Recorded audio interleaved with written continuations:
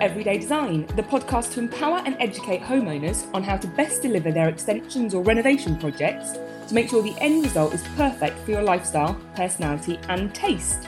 Today we're talking the role of a QS and the trade secrets of how to save money on your project. First, let me introduce myself. I'm Abigail Hall, technical design expert and consultant to the construction industry. For almost 15 years, I've been delivering very high-end, new build and complex renovations with some pretty hefty budgets. I have also undertaken a fair number of my own renovation projects with much smaller and restricted budgets. I've become an expert in how you can use design to enhance your well-being and your happiness in your home. And I want to share with you my knowledge, contacts, and a few of the lessons I've learned along the way. Each week we talk to a different expert about their product or service, so we can learn the technical jargon, the easy mistakes to avoid, the need tos, the nice tos, and how to get the finish you want on time and in budget. And I'm introducing Millie. Millie is with us. Hello. Hello. Now, Millie, Lucas and I worked together on a refurbishment project of a palace in central London. And I've invited her on because of all the quantity surveyors I've worked with in my time in construction. Millie and I share a common purpose. We want to achieve quality and value equally. We don't want to sacrifice the integrity or functionality of a product just for the sake of a short-term monetary gain. Now, she brings with her 14 years of QS experience working from residential projects through to huge city centre fit-outs and refurbishments. And we're incredibly lucky to have her so we can learn some industry tips and techniques on not blowing your project budget. So, Millie, welcome. Thank you. I hope that I can live up to that introduction. Well, no pressure. No pressure, but I have kind of built you up, so you better deliver the good stuff. I'm just going to go and get my soapbox to stand on. Well, I tell you what, actually, having you built up so much, and you have got a brilliant, huge amount of expertise, let's actually start with a little funny minor fail. Have you ever, even as a QS, ended up going over budget on a project? I think that any QS that tells you no is a liar. Whether that be a personal project or a work one, I have been over budget on both. One that springs to mind though was a number of years ago, and I was building a small extension onto the side of a house that I shared with my partner at the time. Yeah. And brilliantly, I did that thing where I just went, yeah, I'll sort this out. I've got it. There was some steel work that needed to go into put some support in. We were effectively doing a little bit of a steel frame, so it's a bit like Meccano going on the side of the house. And that's a really good way of explaining it. I like that, Meccano. Yeah. So we had this kind of Meccano, but just big, heavy pieces that needed to be lifted into place. And I was super excited because it was the day that the steel was going to arrive, and checked with the people that were delivering it. Yep, supply and install, perfect. The steel arrived. All of the guys to install it were stood. I was there eagerly watching to see a piece of steel be lifted, and then the first thing they did was ask me where the crane was. Oh no. and I had not read their quote properly, which was a massive smack on the wrist for me, and they'd excluded the crane, and I hadn't organised it because I'd assumed that they had included it. So it meant that they had to take everything away, couldn't unload anything, had to pay the guys for their day, their wasted day. Then I had to rearrange the transport, so I had extra transport costs. I had to pay them to come back and do the install, and then on top of that I had the extra cost of a crane, which I just assumed was in the quote. So whilst I didn't need a very big crane, I only needed a small one, that like a little mobile one that you can hire for the day. It was still a few £1,000s, and a delay. And Millie, it's so funny because in the podcast about the various stages, the 5 stages of running a project, I myself talk about the need to have a bit of a buffer. I always say have a little bit of a 20% margin in your budget. both the things that you don't expect to find and also the things you've forgotten. Yeah. I also have an example of forgetting a crane. So cranes, I'm glad I'm not the only one. Cranes, they slip our minds, obviously. Cranes are such big things. I'm amazed that they seem to slide under the carpet all the time. But a perfectly normal thing to go over budget, especially if you're personally involved in a project, because you can get caught up in the excitement of it. And that's and thank you for saying that, because you know what, I think our listeners, it is really exciting to make these changes on your home, and it is, you do get caught up in it, and it is easy to miss those details. Yes, well, as I experienced, and it didn't go down very well. There were a lot of choice words from my partner at the time. He did also remind me on several occasions that I was the professional at this, and I think that just made it worse. But we're all human, aren't we? But we are, yes, we are. And do you know what? It happens. So if anyone out there has had that happen to them, maybe not with Crane, I would just say, take it, laugh, and move on, and don't be and remind yourself that you kept a bit of money aside for exactly that eventuality. For exactly that reason, yeah. but learn a lesson from Millie and read everything in absolute detail, or make sure your professionals you're working with have. Now, or actually just read it rather than asking, is everything included, and taking the answer of yes at face value. It's a good life lesson. Now, talking about industry professionals, can you help? Because I've used your job title there, quantity surveyor. Can you explain the role of a quantity surveyor, who you usually work for, and at what stage you get involved? Yes. So quantity surveyors are the purse strings of a project. We are the people that find out how much something is going to cost. We normally communicate that to our clients. I'll go on to clients in a little bit more detail. But we also look at options if we need to reduce costs elsewhere. And we kind of tie up all of the buying throughout the project. So if we need lots of bricks to build an extension on a house, then we'll go out and we'll find someone that will put the bricks, they'll lay the bricks for us, and we'll either look to engage them to buy the materials for us as well, or I'll go out and find the materials depending on the constraints or the client's recommendations. So you've got a list as long as your arm of all the people in the market who are selling the bits and pieces you need to do an extension or a refurbishment. Yes. All the way through from your bricks and your concrete right through to your finishes, your joinery and your painting and all that kind of thing. So it'll be the people to dig the holes in the ground for your foundation, then the people to lay the foundation for you, then the people to build the walls and put a roof on, and then all of the fenestration, all of the windows and the doors, right down to the person that supplies the door handles, because they don't come with the doors. So there's so many different options, so many different ways of looking at it, that we effectively just have giant encyclopedias of different suppliers for different things. Which is fantastic. It is. Exactly what you need. Yes, it is exactly what I need. It does mean that we're also able to go out and make sure that we're getting the best price for things, because we can go to more than one person. And it also means that there are things, if it isn't on my list of things and a client needs me to find it, then I will still go and find it. But that's brilliant. And Millie, you're getting involved at the stages that we talk about on this podcast. You've got the design professionals involved at the design it stage. And then you're coming in at the buy it stage, but you might have some questions and you might go back to some of those design professionals and clarify. Absolutely. That specification isn't complete. I'm not exactly sure what kind of door it is you want, because there's lots of options on the market. Yeah, or you've drawn something, but actually it won't work like that if you try to do it. So we get involved. QSs typically get involved right at the pre-construction phase, we call it, where you know what you want to build, you've got an idea of it, you've got it drawn, you've got your wish list of what that looks like, what all the finishes, whether or not you've got big elaborate marble floors, or if you want just plain whitewash walls everywhere, polished concrete. We get involved at that point, and then we can go away and come back and say, this is how much that is going to cost you. And so normally you would work, and I've given away because in the introduction I've said who you work with. You're normally working effectively with the builder, with the contractor. So that's kind of who you're representing. But there are some people who are independent as well, so you could get that advice. There are. So I work for the builder, although professionally my interest lies with the person that is paying us to do the work. So my job is to make sure that they get best value, so that I spend their money on what they want and they get what they want for that money as well. It's quite important. So although I work for the builder, actually my interests I'm more interested in what my client wants rather than what my boss is telling me he wants. Oh, that's nice. I'm sure that's not always easy. No, it's not without. Bit... It's not without its difficulties. Effectively, I sit on the fence. I work, I'm paid for by the builder, but I work for the client. I have to get the best value for money for what they want, bring it within their budget.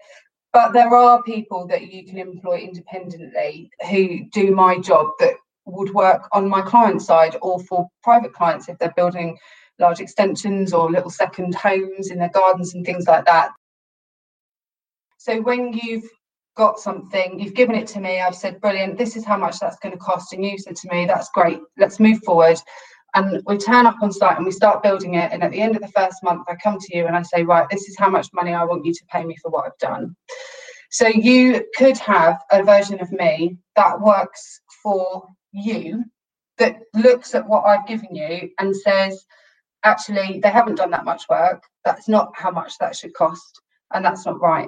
And okay, so they're charging you, they're just simply charging too much for foundations. There's 3 square meters of foundations. That shouldn't be that kind of price. Exactly. So you can get that person involved at the same time that I become involved in the project, so that when I come to you with the estimate of how much it costs, you can have somebody sense check it who might know a little bit more about what building things looks like than you do, as an extra safe pair of eyes. And you don't have to engage this person on a full-time permanent basis. You could hire them for a day or a week, depending on what you want them to look at. It may be that you want them to sense check a price that I've given you. Do you really believe that the roof cost £100,000? Is that real? I mean, how would you know?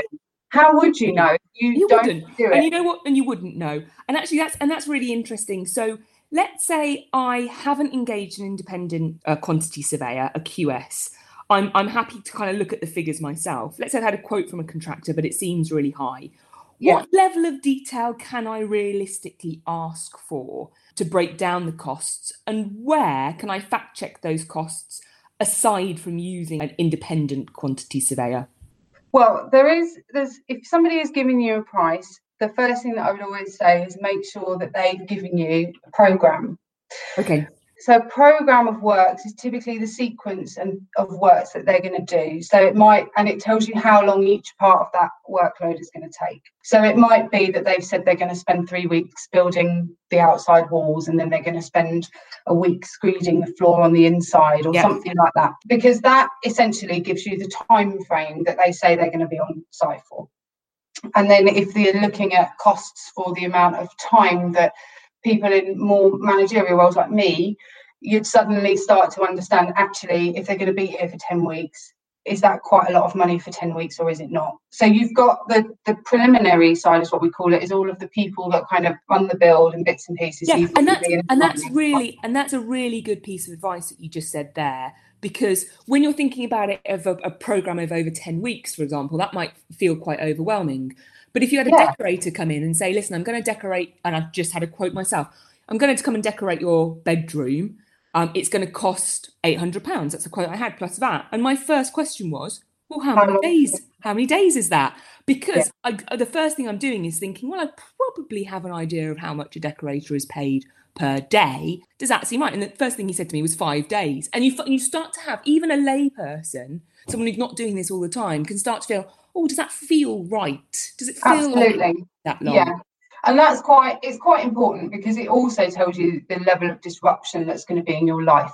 And it will point out, if you do decide to go with it, then if you've got that programme and you notice that they still haven't finished something that they probably should have, then you become aware of the fact that actually they might be a little bit behind, and you can start pushing them. So the first thing that I would say is make sure that if you've given a price and you've got a programme, because there's no way anyone can tell you how much something costs unless they know how long it's going to take. That's a brilliant piece of advice. That's really useful, Millie. Well, so you should absolutely have that. And if they tell you that they haven't got a programme, then I wouldn't trust their price. Because brilliant. The two things are so intertwined, it's unreal. Okay. And then beyond that, if you want to drill down, so using that example you just said, you've got the programme of works, you've got 3 weeks, let's say, to do the foundations and do the external walls. Yeah. In that, let's say that's come in at £50,000. Again, what level of detail can you go to within that 50 grand? You can, depending on which way you want to buy it, so you can ask them to clarify. You need to ask them to tell you exactly what's included in that cost. So the first thing that they'll do is they might say, I need 200 square meters of the bricks. So you would have the amount of material that they're going to use, and if that includes things like wall ties and the little sundry items. And then you can ask them for their split, their labour and material split, if it's a rate. So typically, materials and labour, it's either sort of 60-40 or 70-30. So those are kind of industry standards that you're saying there. Yeah. So then you can have a look at. So once you've clarified, and it shouldn't be a hard thing. Again, if somebody's told you how much something is going to cost to do, then they know how much material they're going to use. That is information that you can ask for. And if somebody was reluctant to give you that information, then I wouldn't be comfortable with that personally. That's how I would say it. No, that's really useful. Again, that's really useful because I think we're traditionally it's quite difficult to talk about money, and someone may give us an overall project cost. It's quite intimidating as well if you're not used to looking at these things. And I mean, I deal with money every day. That's what I do. And admittedly, my budgets at the moment are substantially larger than the one that I have for the garden that I'm doing. But it's scales of economy. But ultimately, this is your money that you're spending, and you have to make sure that you're comfortable that it's being spent on what you want it to be spent on.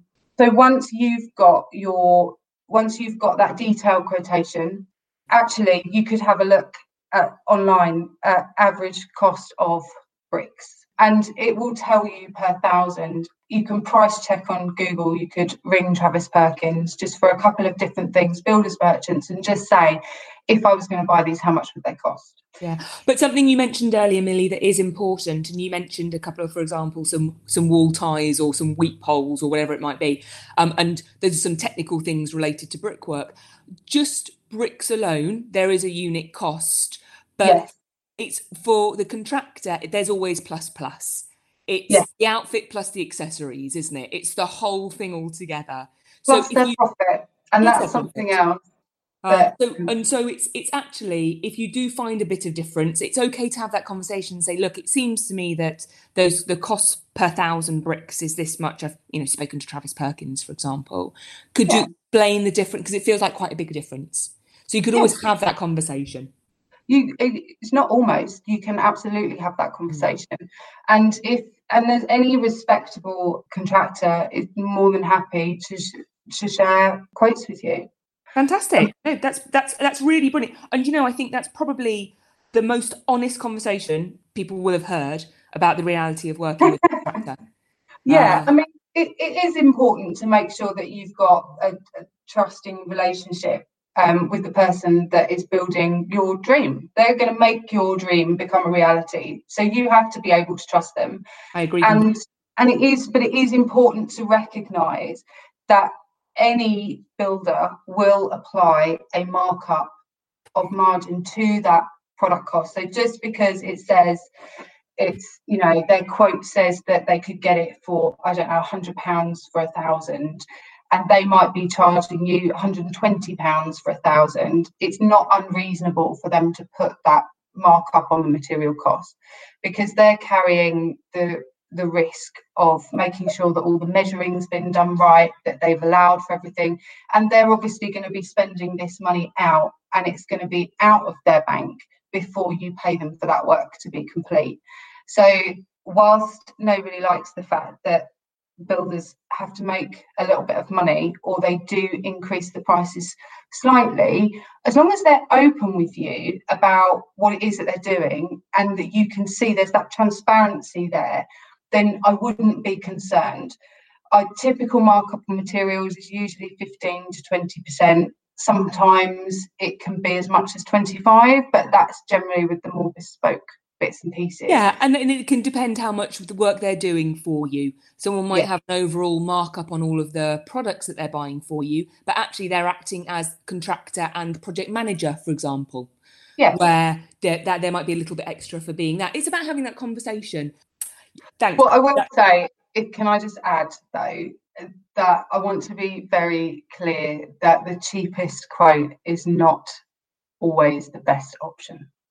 Thank you for saying that. And most importantly, when we're going out to the market and you're speaking to whoever it is you're getting, be it one of your trade professionals, your structural engineer, your architect, your independent quantity surveyor, or your contractor, shop around, get recommendations and shop around. 3 quotes is a good benchmark, isn't it, Millie?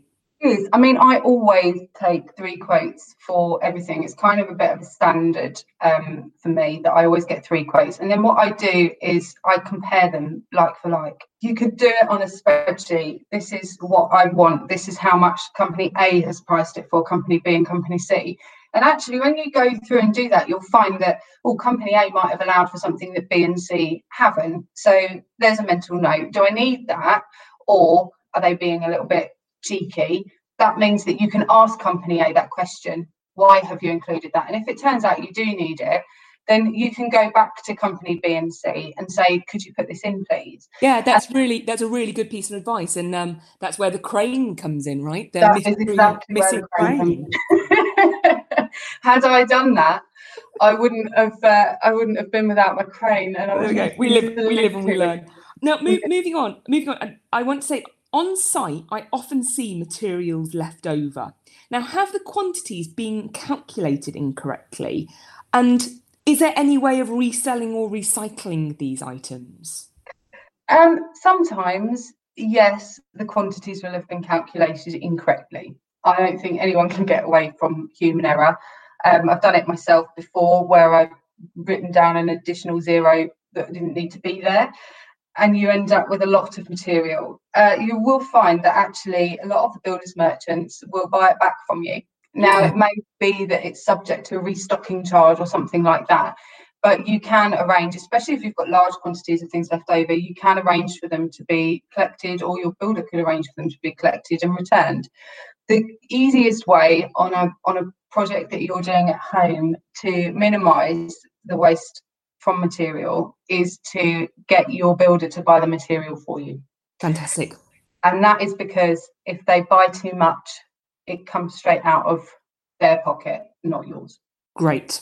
That's a really good piece of advice. And I'll reiterate that. I was doing a garden on one occasion, the build side. Anyone who knows me knows I'm not green-fingered at all. And we were advised by the landscape architect we needed 10 cubic metres of a particular kind of soil. It was ordered and it was 4 cubic metres over. And exactly as you say, they were very, very professional about it. They held their hands up, said it was their estimating error, and it was resolved within a matter of days. But it was quite important to keep the eye out for that. And it's quite easy. If you notice that there's a huge quantity over, you do notice that. Yeah, you do. And I mean, there are lots of places that will also take leftover material. I mean, you might be in a situation where it's been bought, you've used some of it, then somebody's changed their mind about what they want it to look like, and you've gone with something else, and then you've got this stuff, and for whatever reason, you need to dispose of it. When it comes to things like timber, the quickest way to get rid of something like that is actually to phone your local secondary school and find out if they want it for their wood shop classes. Oh, that's a brilliant tip. Yeah, and you'll be surprised at how quickly they will jump in their cars and come and collect it from you. Because actually buying wood, things like that, has to come out of the school's budget. And if they can get good quality stuff that is left over, there's nothing wrong with it, but you don't have a need for it, then of course you can do that. There are also putting it on places like Freecycle. People will come and take it away, and then they kind of Gumtree or Nextdoor, things like that. That kind of things. Yeah, I mean, I'm a big believer in reducing waste as much as possible. I think it's really important. But if you've got your builder to buy your materials for you, then you're less likely to have waste. And also, something you mentioned earlier, there could be a situation where the builder has had to buy a pallet, or let's say 1,000 of a product, but actually they only needed 20, but it's sold in quantities of 1,000. So that's about having a conversation with your builder, isn't it? Saying, can they buy it back? Is there anything that can be done with those? Or again, as you said, the Freecycle, the different websites. Yeah. So it does happen. Or looking at an alternative to the product that you've initially intended to use. Things like that, when you're looking at pricing a project in the first instance, things like that will be highlighted quite quickly. If you need 10,000 bricks and you're going to have to buy 20 of them because you want a particular colour and it's not quite off the shelf, then do you really need to do that and then run the risk of having all of that leftover material? And that's where one of your design professionals, your architect, for example, could come in and alter the design slightly to help save some money. That's a really good. That's a really good piece of advice. Now, still talking about buying as a quantity surveyor, these questions are always going to be around that. I love buying. Let's say I want to buy something myself as opposed to going through my builder. And here I'm thinking of, for example, a kitchen or a bathroom, something like I really want to be involved in it. Do you have any hints on how I can make sure I get the best price? Shopping around is mammothly key. I think that if you're that kind of intrinsically in detail on what you want in that kitchen, I would still say that your builder is probably going to get a better price for it than you, because they will have established relationships with companies that they use time and time again, which will open up doors to discounts that you might not have available to you. Now, that isn't to say that you can't build your dream kitchen and take it to that builder and go, that is what I want, because then that's exactly what they'll buy. If you are absolutely adamant that you do want to buy it yourself, then shopping around is the biggest thing, and looking at alternative suppliers, going to joineries rather than fancy showrooms of places. I think when you go and you engage with the specialist, the smaller specialist business like the joinery companies and things like that, then because you're dealing with the person that's actually physically going to make it, there's a personal element to that. They are then engaged in your story and your project with you. And actually, when you take out the big fancy showrooms and all of the salespeople and everything else like that, it does reduce the cost down. Yeah, and that's just common sense, isn't it? And we've all been in those showrooms where they've got an incredibly thick, heavy, glossy brochure, and they're offering you a fantastic espresso or something stronger. And a free cookie. And a free cookie.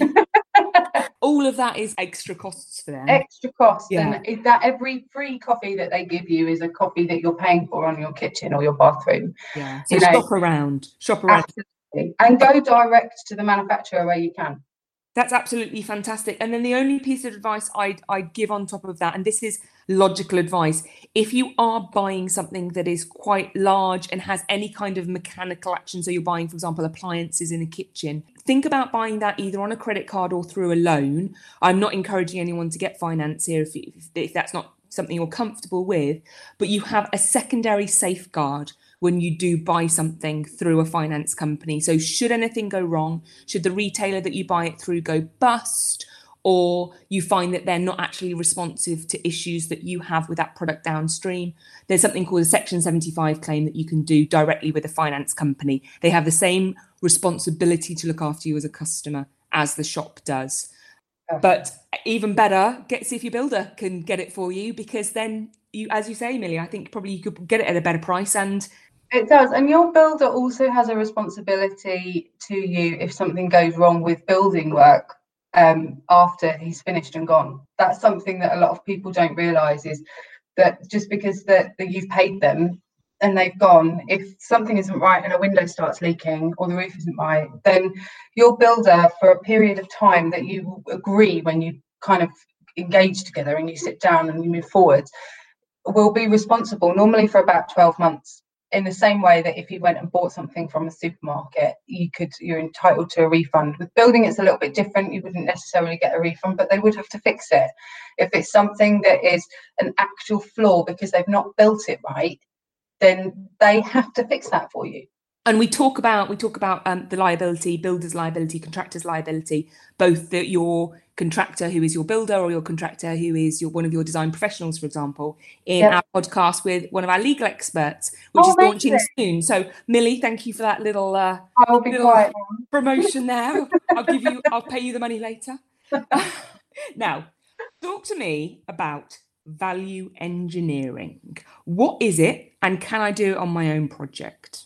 Value engineering is the new fancy name for cost saving. I love that. Yeah, we used to call it cost saving, and then people got a little bit twitchy with that because they felt like if you were cost saving, then you were going to somehow erode the quality of what you were building.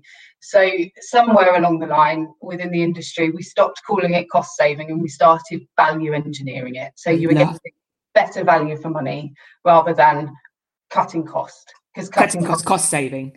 But same, really same. And there are two different forms of value engineering. The first one is when you look at your budget and realise that you've only got enough money for 2/3 of it. And then the first form is essentially, we're going to value engineer something out. And that means that you're just going to choose not to do it for whatever reason. So for example, there, I've got the costs in, they've come in at 150 grand. I've only got 100 grand budget. I'm going to have to do some I'm going to remove windows. I've got too many windows. I'm going to remove them. I'm going to reduce the number of them. You're going to reduce the number of them. So you value engineer out X number of windows. Okay, so that's a very basic first form, is when you need to reduce the scope of your work to match your budget. Okay. Lots of people don't like doing that though, and I completely understand it, because if you're building your dream, you should have your dream. So, and also, sorry, and I use that example there of the windows. It might be that your planning approval shows a certain amount of windows, so it's not as simple as just cutting those out. You might have to go back to planning, which would cost more money. So you might have to give up all of your inside walls. It's especially if you live in an area where there's a heritage presence, or you've got lots of old buildings, there might be lots of grade 2 listed things. If you've got consent for that extension, then trying to change the outside face of it is very tricky, because normally you then have to go back and get amendments and things like that. And so what we're saying, just removing something isn't always that easy. No, sometimes you can't, especially if it's a condition of planning that you have really beautiful crystal windows because they match the rest of the house. You can't then say, actually, I'm going to use black UPVC beauties instead of those because they're a third of the price. You can't. And that's your second option, isn't it? Going from one finish to another, one specification to another. So the second form of value engineering comes in looking at alternative products or finishes or methods of installation. Ooh. So you might find that you haven't got enough money. All of your windows have gone in and they need to be sealed from the outside, but the scaffold is really super expensive, and you need the man to stand on the scaffold to be able to finish off the windows on the outside. You find with scaffold and things like that, they do take a lot of time as well, and everyone knows the longer your builder is on site, the more money it's probably going to cost you. Yep. So anything you can do to reduce that. You can get people that will seal the windows from the outside and they'll abseil. So instead of having a scaffold, you could have an abseiling man that comes off of your roof and down the side. And that could represent thousands in scaffold being there when it didn't need to be. Yeah, and all of that time that you've saved by not having to put it up, getting it up, so erecting the scaffold and then watching them carry everything up and down it and all of those kinds of things, and then striking the scaffold at the end and taking it down and taking it away. All of that hassle has gone along with that cost. So you might look at something in the first instance and go, oh, well, actually the abseiling man is, abseiling person is, it's £1,000, and I'm only paying that guy £10 a window to do it. Why would I pay that £1,000 for that man? Well, the truth is, if that £1,000 for him means that you don't have to spend £60,000 on a scaffold, it's worth it. I agree. And and that's a great example. And I'll be honest with you, I rarely think about the method. I often go with, okay, that you tell me you need scaffold, you're the expert. But it's about challenging it and saying, actually, is there another way? So the first thing, so you can always look at method, and it's the same. Do you need a big crane if you remember to buy one?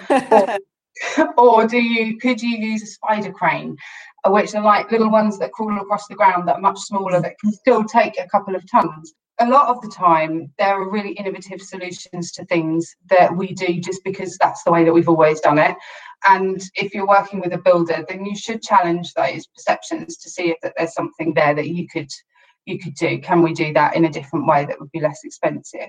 Okay, let's say you've analysed that, and the method, you've refined it as much as you can. You're now left with either alternative products or finishes. That's right. So finish is a really simple one. You could decide that instead of having marble floors, you might switch to porcelain.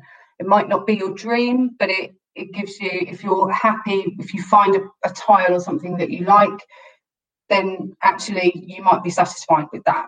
So changing the finish normally means downgrading it to a different, less expensive material.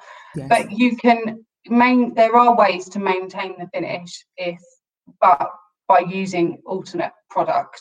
So you might find that if you wanted some beautiful hardwood floors, and the solid wood is one price, you might look at an alternative that looks like the solid wood but could be a laminate.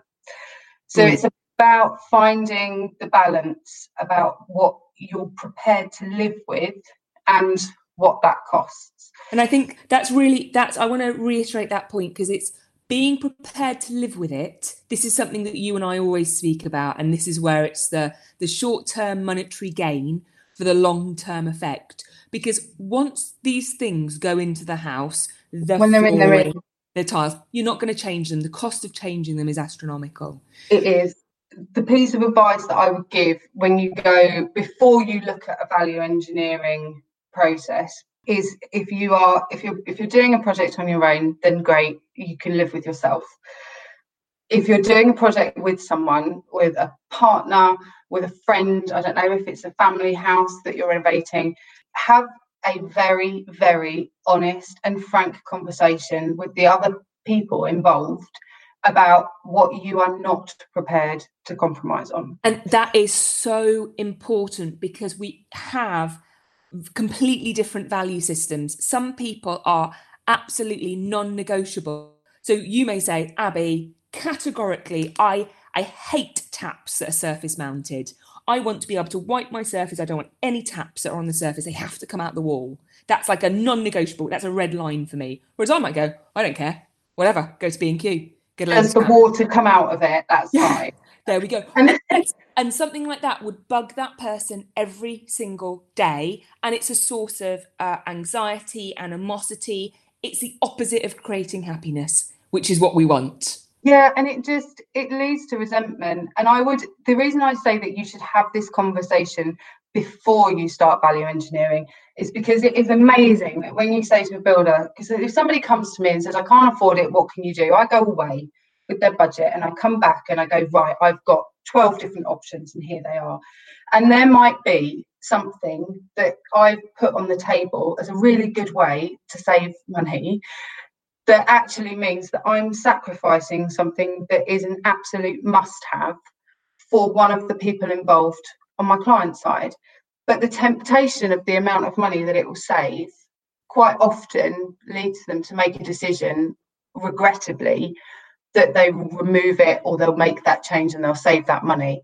And then what you have is at some point down the line, in an argument or whatever, well, I gave up this so that we could save money and have that thing that you wanted. So, so you got the fancy kitchen, but I'm left with the bathroom that I hate, kind of thing. Yes, and it is exactly that. And I think that when you have the distraction of seeing the short-term gain in front of you, that can be quite dangerous.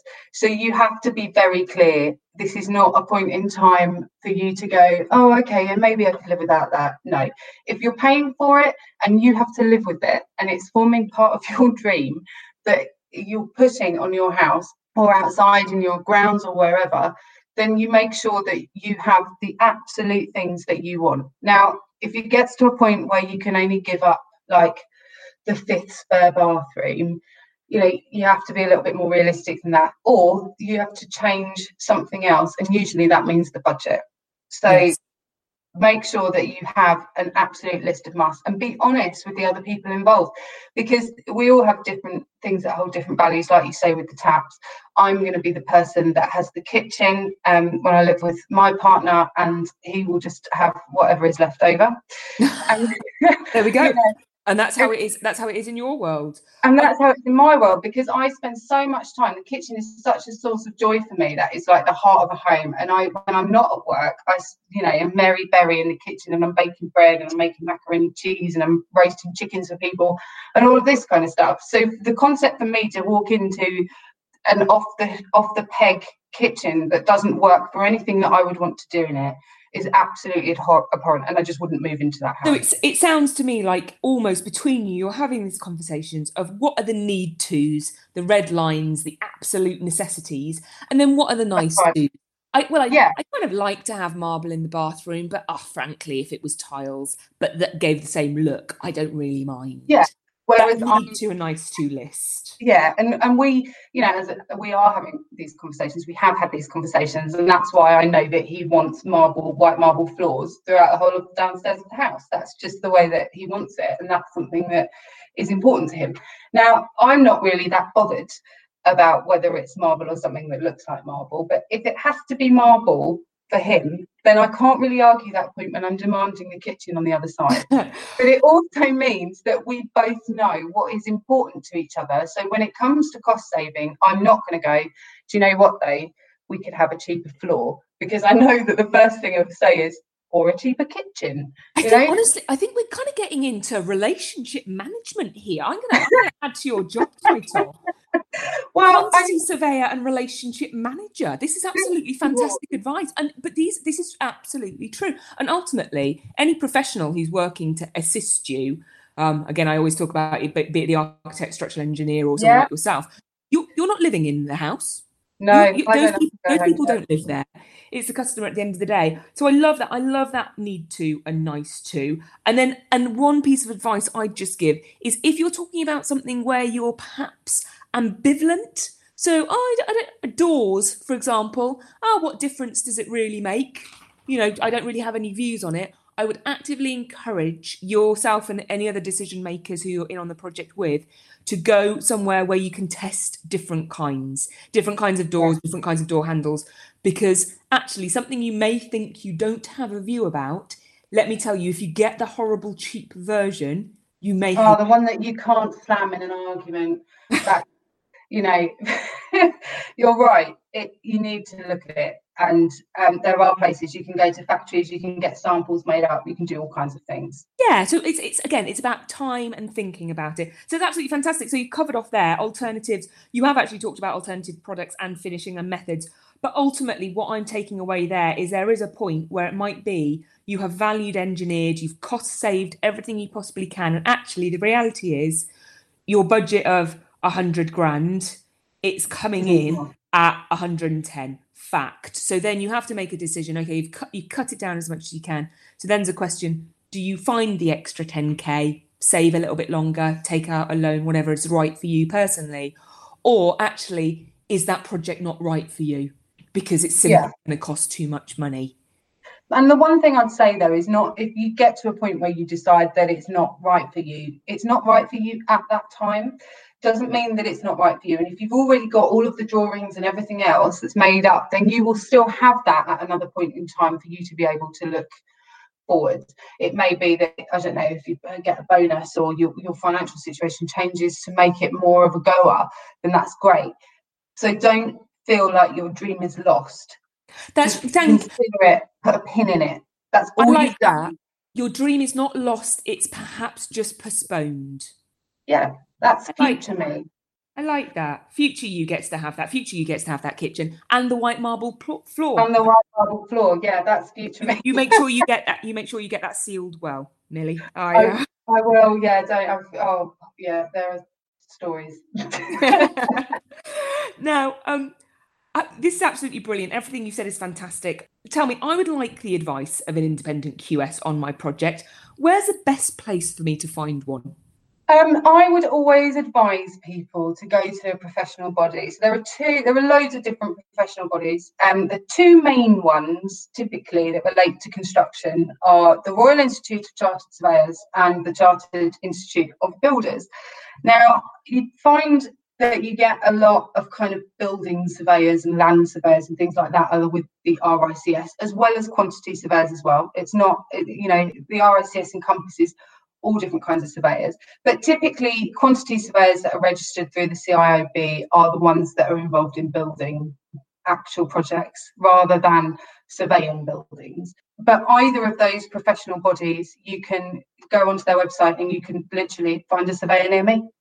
And if in doubt, if you're not sure about those different job titles, it's fine to phone someone up and have a chat and say, look, they're so helpful. But the reason that I would advise you to go to a professional body is because to be members of those professional bodies, you have to follow a certain code of conduct. You have to behave in a certain way, and you have to work ethically with your clients. So you know that the people that are working with them, to some degree, you know that they're not going to try and rip you off, that they are going to be professional with you. And, you know, ultimately they're working in your interest, because if they don't, and you have a problem, you can go to their professional body and say to them, I worked with this person and this was a problem. And then they'll investigate. So it's in their interests to make sure that they don't damage their reputation. So you will always end up with somebody who's probably a little bit more invested. Now, it's not to say that if you're not chartered, you're ripping anyone off. That's not it at all. But if I was unsure, then I would want to know that that person is verified in some way. And that typically is the easiest way to do it.